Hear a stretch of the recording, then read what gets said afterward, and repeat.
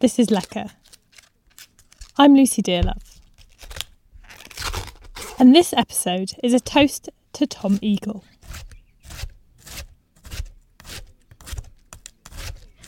So when you shred it and then you add the salt helps keep the yeast under control, but in turn allows lactic acid bacteria, which are quite tolerant of salt, to take over.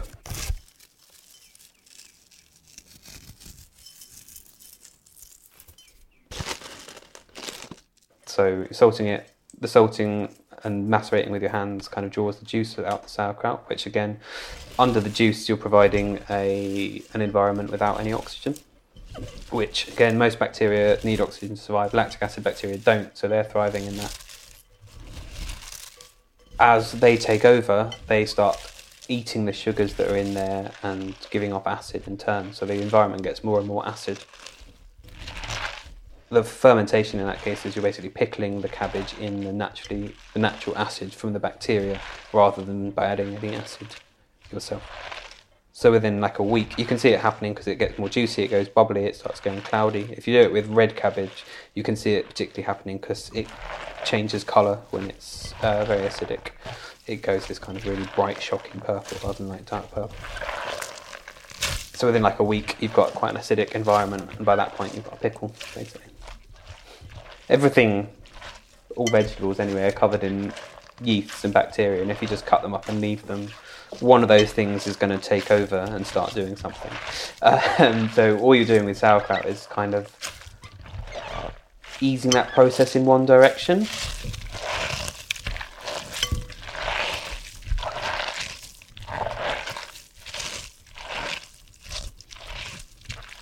So when you're making sauerkraut, which I had never done before I did so for the purpose of this episode, after you've macerated the cabbage with the salt for a few minutes, you leave it to sit in its own juice. And it does this very faint fizzing. I guess it's just a reaction between the water that's come out of the cabbage and the salt, and maybe it's even the bacteria, I don't even know. But it's almost too quiet to hear on the recording amidst the birds singing and the nursery that's very conveniently just opened up right next to my flat. But that is the sound of sauerkraut. Not the plain, the other bit. It's a peculiar magic of chucking a bit of salt on some shredded cabbage and massaging it with your hands until it transforms from dry and squeaky to soft, pliant and squelchy. I say magic, but it's just science, really. If you follow Lecker on Twitter, that's @LeckerPodcast. You might know that I'm slightly obsessed with pickles. And that's one of the reasons I was so looking forward to talking to this episode's guest, Tom Eagle. He is a food writer and head chef at Little Duck, the Picklery. Tom's got a book coming out this week, in fact. It's called First Catch and is being published by Quadrille on the 5th of April. If you're listening to this on the day of release, then there is still time to get your pre-orders in. And if you're listening later, then it's already out and you've got no excuse. I met Tom and his adorable dog Philo at his flat in Dalston to talk about why First Catch isn't a recipe book, cooking for yourself versus cooking for a living, and of course, pickles. I've been writing about food for a while and was thinking about doing something longer, but I knew I didn't want to write a straightforward recipe book. I think there's kind of oversupplied with recipe books, if anything. And they tend to be a bit, unless you've got a particular area of expertise or whatever, they tend to be a bit samey. So I wanted to write something that was almost like an anti-recipe book. So at first the idea was that it would just be centered around one recipe and you'd never actually get the recipe. It'd be too busy with digressions to ever get there at all, until someone pointed out that would be really irritating. So I took that idea to an agent, and my agent Federica said, why don't you expand it slightly into a meal, like all the dishes that make up a meal, rather than like a whole recipe book with 50 or 100 recipes in, just kind of focus on that one thing and focus about the eating of it and stuff as well. So the idea of it is that there's a lot more to cooking and to eating than just these straightforward recipes. There's a lot more that's kind of surrounds it. So I wanted to take the space to go into that. So it's obviously a very appropriate release date for your book because it is Study of a Spring Meal. Mm-hmm. What characterises spring in terms of food for you? Is there sort of things that you start craving when the weather gets a bit better and it gets a bit lighter, and what does that mean to you? Yeah, definitely. There's obviously the ingredients that are coming through. So throughout winter, you just have endless kale and chard and brassicas, which are nice, but get a bit tiresome. You get the first kind of few like radishes and the spring leaves and things like asparagus. I think I don't think England does summer particularly well. Like we have strawberries, tomatoes, but they're not as good as Mediterranean tomatoes. Yeah, I think spring and autumn are kind of where British food's at its best. There's kind of slightly rainy in between seasons where you get like the first of things. So spring's like the first opportunity for like lighter meals and kind of thinking about outdoor meals and the kind of more simply prepared food rather than like elaborate roasts and braises and stuff that you might eat throughout winter. I like the differentiation between recipe book and book about cooking, I guess, because even cookbook seems a bit like food book, I guess, covers it. What are your favourite non-recipe food books? I think a lot of my favourite writers in that kind of vein are more American writers. They seem to take food writing a lot more seriously than British writers do. Like MFK Fisher is the big one. I was introduced to her a few years ago, and that was just like kind of blew open the idea of what you could write about food, really, because she obviously in her earlier stuff she does have some recipes, but she barely writes recipes really, especially in her later stuff that's kind of biography that's centred around meal times, which is quite interesting.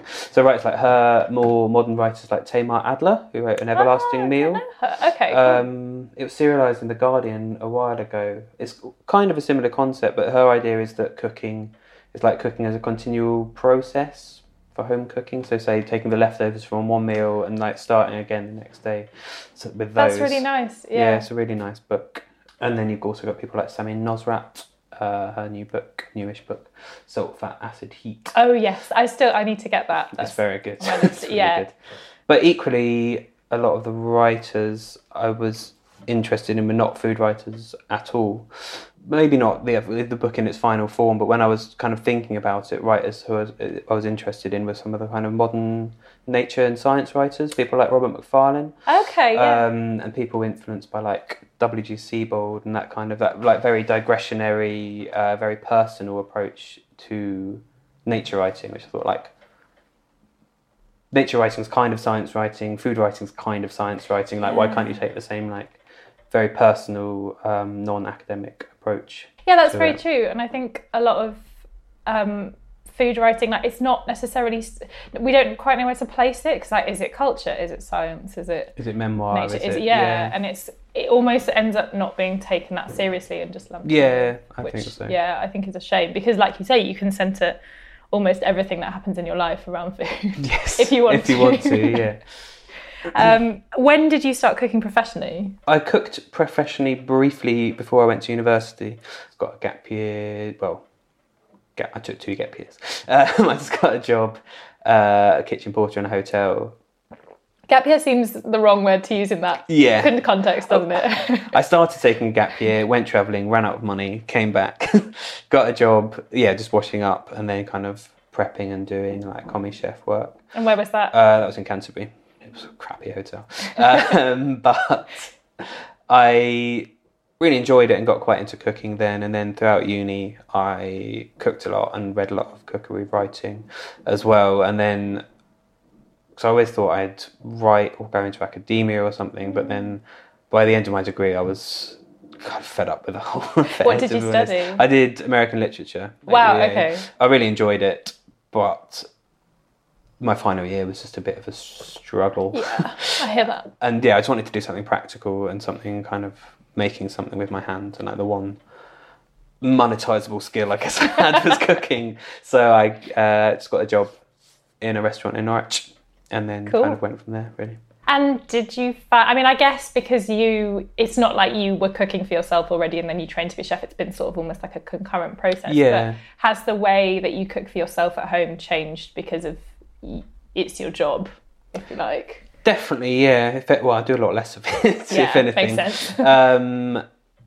I find it just makes me I cook a lot more simply at home because obviously at work you're always kind of well, it's not like I work in a really fancy restaurant, but everything's obviously of a certain standard. You're kind of using very interesting ingredients and doing all this stuff. So I tend to kind of, at home, I either cook things which take about 2 minutes, or if I've got a day off, I'll take the entire day and do something like a big project. But there's less of the kind of day-to-day creative cooking at home because I'm doing that at work. Yeah. Basically. Is there anything that you kind of, you're not allowed, not allowed, but is there anything that wouldn't be appropriate for you to cook at work that you kind of really relish cooking at home? Again, this would be more for cooking kind of big celebration meals. We don't do much kind of Frenchified cooking at work. Sure. So if like I want to get out the cream and the butter and splash red wine over everything, that's something I do at home. Like I made a coq au vin for my birthday last year. That was nice. Very fun. Preserving things and pickling things is obviously a big thing of yours. When did that start? Have you always been a huge pickle head? I have always been. I was thinking about this the other day. I have always been into pickling. My dad has an allotment at home, so he always grew stuff. And a big kind of yearly ritual was pickling the entire crop of shallots from the allotment. Wow. So, like, in my head, I used to always sit and help him peel them and like go through the whole process. I don't think I did at all. One I think, or two. yeah, do a couple and then get bored, while he spent the entire afternoon That sat is in the laborious. garden peeling them. But I always loved those, and I always liked sharp flavours like pickles and chutneys and sauces and stuff. So when I started cooking professionally, it was something I was quite interested in, but I didn't really get massively into it until towards the end of when I was living in Norwich. We started, me and my partner started a pop-up called Pickle and Smoke, which was like sort of Turkish barbecue food. So I started doing a lot of pickling then, into our pickles for the YBF Awards then. But then I got really into it all kind of much more. I read much more about it and got much more experts on it while we were working at Darsham Nurseries, because then so we had our own produce, they grew their own things, so you'd end up with these seasonal gluts. So I've got 20 kilos of green tomatoes. What am I going to do with 20 kilos of green tomatoes? Pickle them, generally. So that's when I got really into it. As someone who really enjoys eating pickles but has never really made them, something I've always wondered, like, does a true pickle not have vinegar in it? Does it have to be lacto fermented, or can... I've always wondered about what's the differentiation. What is a true pickle? There's quite a lot of confusion in that, just in the terminology. Really, because generally in Britain, if you say pickle, it means a vinegar pickle. We tend to use these like pickled onions, or pickled eggs. Pickled eggs. Yeah. Yes. Or even like those kind of really sharp gherkins you get in chip shops. Yes. So they'll almost always be vinegar pickles. So when you say pickles here, that's tend to be what you mean, and then we tend to use the word ferments or lacto fermented pickles for other ones. But yeah, in America and in a lot of the continent, when they say a pickle, they always mean a lacto fermented dill pickled cucumber. That's always what a pickle is. So what differentiates kind of taste wise a fermented dill pickle and a vinegar pickled cucumber? Well, vinegar pickles will tend to be a lot sharper, and they also tend to use quite a bit of sugar in them as well. So fermented pickles they're still sharp, but it's a kind of milder, because it's lactic acid rather than the acetic acid. It's quite a milder kind of tang to it, and then you also get that like slightly funky fermented flavour as well. What are the top 5 pickles you've ever eaten? Tough one. Well, I really like those Lebanese pickled turnips you get in kebab shops. They're pretty bloody good.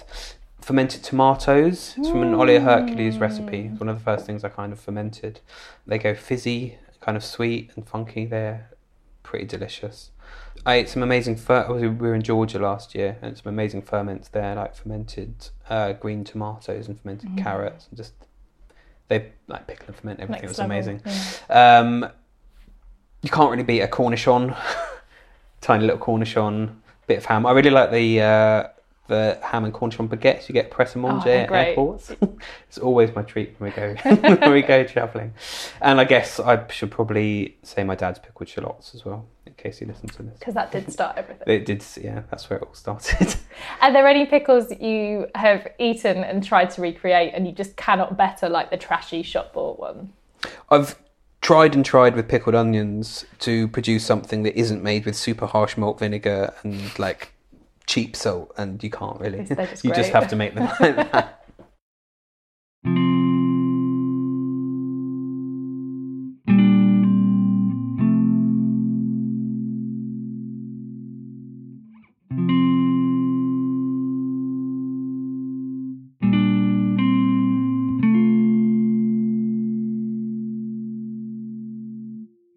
Thanks very much to Tom. You can find him on Twitter and Insta at Tom Eagle, and that's Tom with a TH. And you can find his blog In Search of Lost Time, that's the herb time, at tomeagle.com. His book First Catch is out this week and available from all good booksellers. You can find Lecker on Twitter and Insta too. I will share some pictures of the sauerkraut I made for this episode. That is, if it doesn't totally fail and go mouldy. I may be even able to tell you how it tastes. Who knows? If you enjoy Lecker, please do share it with people you know who might enjoy it. That's people who are into food or people into podcasts. Just any shares are much appreciated. And a rating and a review on Apple Podcasts are also very, very much appreciated. Thank you so much for listening. Back next time.